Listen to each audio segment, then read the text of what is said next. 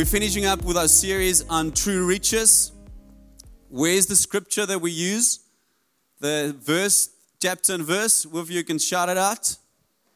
Luke 16, verse 11. What does it say?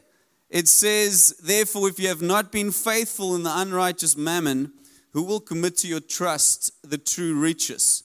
So we're saying to ourselves, God's giving a promise connected to stewardship of wealth, of finances, and that is the true riches. What are the true riches? The true riches are, it's the kingdom of God, but then also impact with people. We want people to be impacted, not only in George, but also in Nepal, but also in all the different areas of the Southern Cape with the gospel. And they must eventually proclaim that Jesus is Lord, and we want to find them one day in heaven. I had a great story yesterday. We had a baptism of a young lady, and she said she never liked Shofar because she had friends in Shofar and she didn't like them. But she had this friend that would phone her and say, that was in Shofar actually in Stellenbosch, Eugene, and then she would know if she phones her, God's going to give her a word now. There's something of God that's going to come up now. So the lady phoned her a year and a half ago and said, hey, I have a dream. God showed me in a dream that you are breaking up with your boyfriend. And that was true. And she's like, oh, God, you just know everything. And then she came to George, and people befriended her of this church. And then 4 weeks ago, one of her friends turned to another friend and said, hey, let's pray for her now to get saved, for this lady to get saved. 2 weeks after that, she messaged them and said, hey, I want to go to Shofar. I want to go to church. And then in the church meeting last week in the evening, Luke said something down the lines of, are you ready for Jesus to come back? And she said her heart jumped out of her chest, and she's like, no, I'm not ready. So when we made the altar call, she came forward, she literally ran to me, and she said, hey, I need to get baptized. And then I said, yeah, but you can get baptized. Just get that friend of yours. I know her very well. She's a mentor. She can baptize you. And she said, shouldn't there be a priest also at the baptism? So then the priest was also invited to go and baptize her. But just these stories of people investing in other people through prayer, through a relationship, and that then pans out in somebody getting saved eternally with Jesus. Just beautiful. So we want to receive the true riches. And then we look to the 4 areas that we need to steward well. The one is we need a plan for saving, we need a plan for investing, we need a plan for giving, and we need a plan for living. And all of that should be done with God, in relationship with God, so that the kingdom of God can come. So today, briefly, I want to look at God's heart for the poor. So if we talk about finances and we talk about these blessings, often what we think of is, hey, maybe I can be more strategic in my relationship with the Lord and with finances, and then God can bless me more. Even during this month, some of you had those thoughts.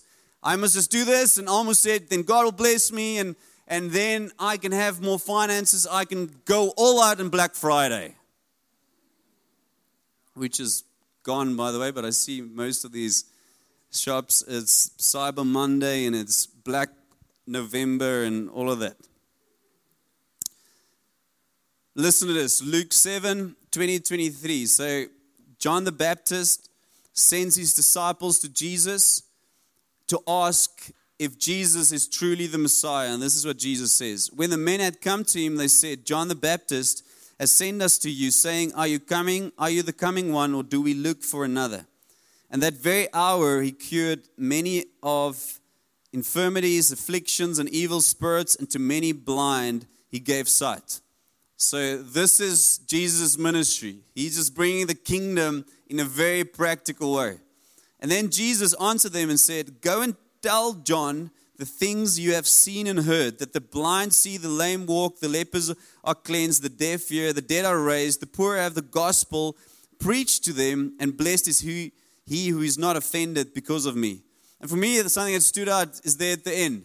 It says, yes, all these miracles are happening, and tell them also that the gospel is preached to the poor. So Jesus, in his own words, is saying, this is my ministry. I am revealed as the true Messiah by doing these works. All the miracles, yes, but also the gospel to the poor. In Luke 4, we see that Jesus takes the scroll of Isaiah and then he reads from Isaiah 61. And Isaiah 61 says this, the Spirit of the Lord is on me because he has anointed me to do what? To proclaim good news to the poor.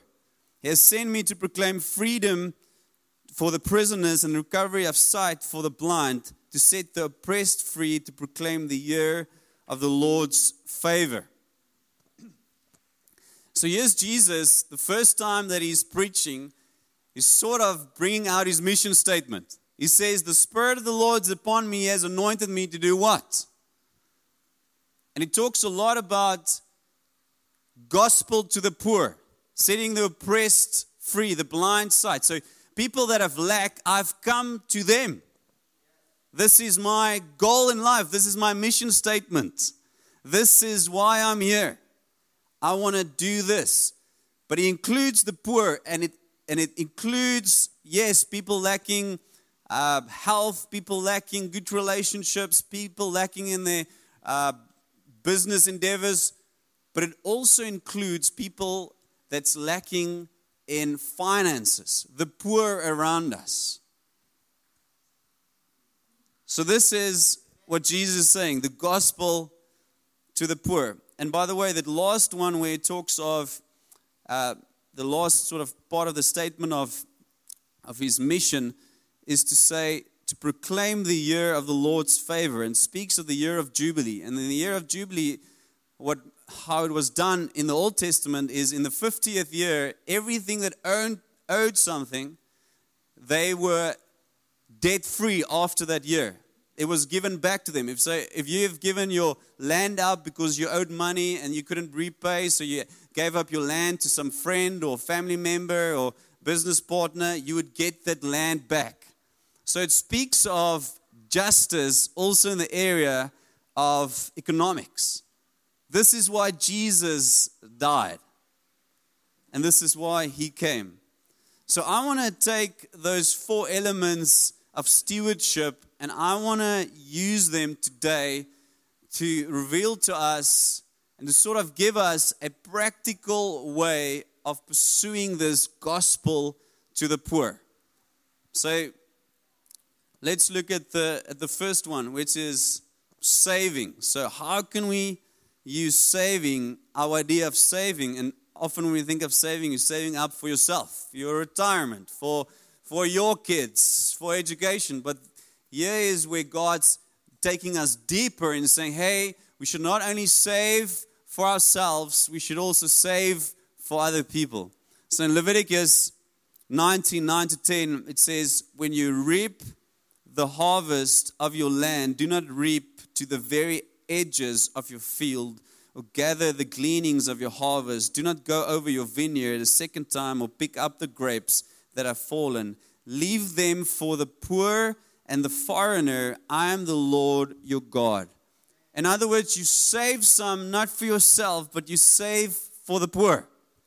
You must keep some aside so that people can live that don't have the means that you have. This is part of the Torah. It's still very important up until this day, is that we need to look after the people that don't have. Who of you, if you look at your family line, know that there was a grandmother or a great-grandfather that was very, extremely poor? Who of you have those family members in your life? Okay? Actually, most of us. If you go down the bloodline, if you go look at grandmother, grandfather, some of them had nothing. Some of them didn't even finish school. But because of an opportunity that was given to them, whether it's by a friend or another family member, they actually had the means to equip themselves and bring blessing into the people that would come behind them, after them, the family members, the bloodline.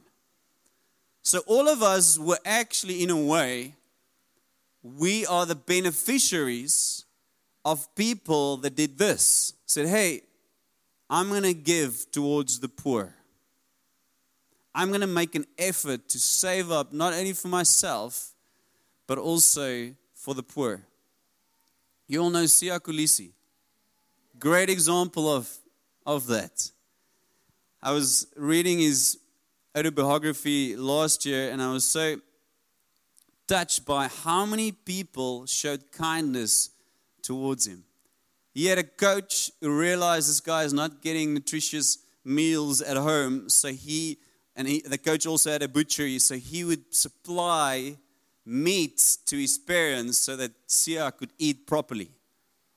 Then because of his rugby, he then went to Grey College PE, and he couldn't speak English. So he had a friend called Nicholas, and eventually named his son also Nicholas, who taught him English.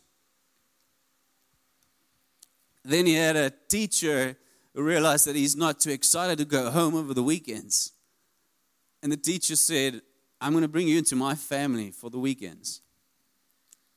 Just all these different people showing kindness and mercy towards Sia. So saving up not for yourself. Your emotional capacity is not only for yourself. It's not only for your family, the great table that you've put out, and wow, we as a family, the O'Kennedys, we are great and we are amazing. No, we should include the poor. So save up for the poor. And you'll see, try to frame them within those 4 aspects of stewardship, but they overlap. So the second one we want to look into is invest in the poor. Give opportunities. So James 2 verse 2-4 says this: suppose a man comes into your meeting wearing a gold ring and fine clothes, and a poor man in filthy old clothes also comes in. And you show special attention to the man wearing fine clothes and say, here's a good seat for you. But say to the poor man, you stand there or sit on the floor by my feet. You have not discriminated among yourselves and become judges with evil thoughts. Have you not discriminated among yourselves and become judges with evil thoughts? So we're all inclined to do this. You treat the person with power, the person with wealth, better than the person that's poor. We all do that. And God's very clear on this. We should include everybody.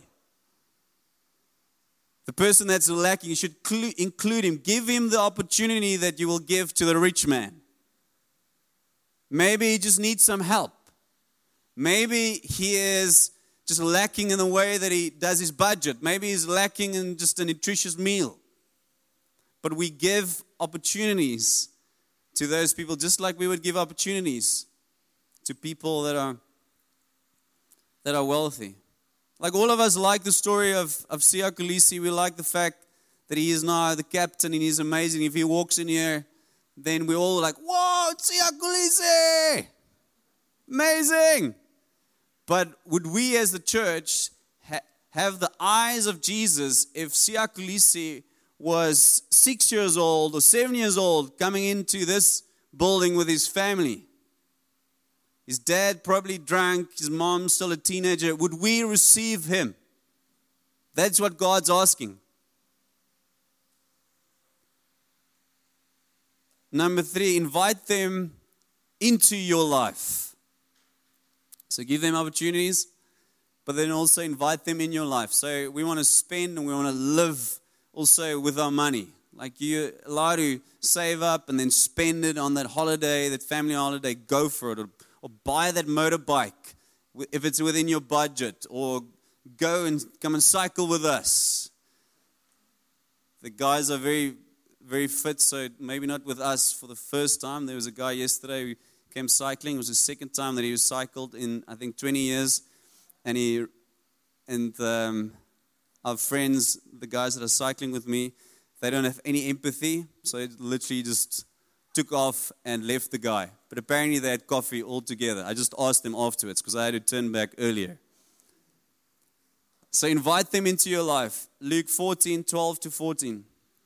Then Jesus said to his host, when you give a luncheon or dinner, do not invite your friends, your brothers or sisters or your relatives or your rich neighbors. If you do, they may invite you back, and so you will be repaid. But when you give a banquet, invite the poor, the crippled, the lame, the blind, and you will be blessed. Although they cannot repay you, you will be repaid at the resurrection of the righteous. And for me, this is a beautiful picture. It's an amazing picture because it's saying, do not have only a special outreach and we give food out to the homeless or to the people that don't have food, or maybe invest in this Cycle for Change journey and give to Morena and Life Community and the youth coaches, and please do that. That's amazing. But actually invite those people that is from a different socio-economic class into your house. Live with them. Show them how it looked like. Another thing from Siak Lise's book is he said he was so privileged to be invited into these rich friends' house. And he said, yes, it was great to see the cars, etc. But the one thing that stood out for him is the way that they spoke to their parents. There was honor. They honored their parents. And there's some things that you can teach them, but it's so much better caught. So you need to bring people, say, hey, this is how we do, this is how we communicate, this is how we do life. Because there was a family member in your life down the bloodline that said, hey, this is important to transfer into my family, into my kids, so I'm going to teach them how to do it, and then that get transferred into the generations to come. And that is beautiful, and that's amazing. But often, the poor don't have those people that can invest in them and show them how life is done. So this Monday, we had 4 doctors with us from UCT, and they've spent some time with us during this year, and just amazing people. And they're all, like Gert would say, dark brown. So like African people, like Xhosa, Zulus, and Sutus. And I just loved hearing their stories. So 2 of them said, hey, we are so privileged. We grew up in private schools. Our parents could send us to private schools. We have so much money at home. It's amazing. The other 2 said, we didn't grow up in private schools, and we were poor. And we made it to UCT through hard work and also the sponsorships of other people. But one of the ladies that came from a private school said her mom sat her down as a young girl and said to her, this is how you work with a knife and a fork. And they had to do this and she said it was horrible because they were forced to do it properly, and also all the different knives and all that. She couldn't understand why her mom focused so much on that. And then she heard the story. Her mom went to university, still, I think, late apartheid years, beginning of democracy. And her mom didn't know how to use a knife and a fork at university. And because of that, there was a lot of shame connected to that experience. So there's this invitation, God saying, hey, let's look out for one another. And also, there's so much that we can learn from the poor people. So the guy who planted Shofar, his name is Fred May. He comes from a very poor background, very poor. He said it was so special to him. He didn't like it when he was young, but now it's special to him. Is that his mom would get like apples, like a bag of apples. And then they had to share like 2.5 apples among the kids, the siblings. But the rest of the apples went to the rest of the community. Because she knew that she is connected to the community. And she's dependent on the community. And they will repay her with apples, with other food. But she can't keep just for herself. She can't be so selfish, I need to keep for herself. So sometimes we think we are poor. And because we are poor, we need to first get out of the situation before we can start giving. No, you should already start just cultivating this this idea of generosity. Like our kids get 80 rand in 2 weeks, and they think it's a lot of money. And then there's some money that gets subtracted, 10 rand if they don't do their chores for the day. So like I said last time, Julia, the first 2 weeks, she was in the minus. But we're trying to teach them, you can already start giving with what you have. Because it's a culture that we need to get right in our midst. And then last one, spend yourself on behalf of the poor. So give. Spend what you have, your energy. And in this verse, it comes from Ina, who founded Work for a Living. Mandisa is our Work for a Living facilitator, and she hammers this. This is where God spoke to her and said, hey, put these centers together to train the poor to get jobs so they will also thrive financially. And they've been in many different nations, and Mandisa is doing great work here in George, and we also just planted one in Ottawa. So Isaiah 58, but you must actually go and read the whole of Isaiah 58 from verse 6.